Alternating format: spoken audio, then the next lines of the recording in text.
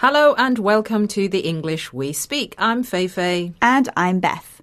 We have an expression which is all about having an alternative option in case your first plan doesn't work out. The phrase is Plan B. Plan B. Can you give us some context, Beth?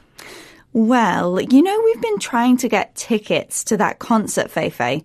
Ideally, we want to go here in London, so we don't need to travel, but I think the London dates might sell out quickly. That's true. We better have a plan B.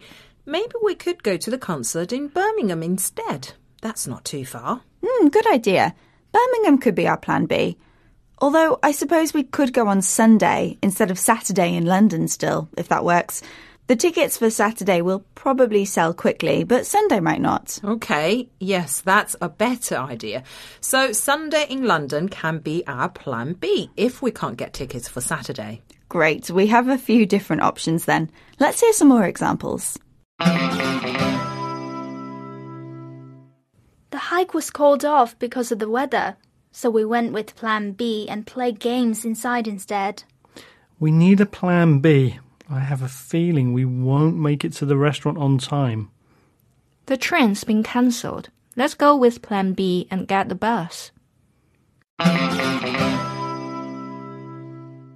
You're listening to the English We Speak from BBC Learning English, and we're learning the expression Plan B, which is a way of expressing an alternative in case your first option doesn't go as planned.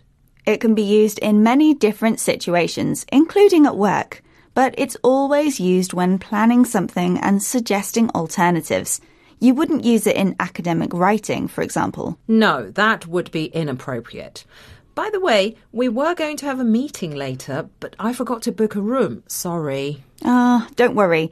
We can look for a room later, and if we can't find one, Plan B, we can meet over coffee. I like the sound of that Plan B.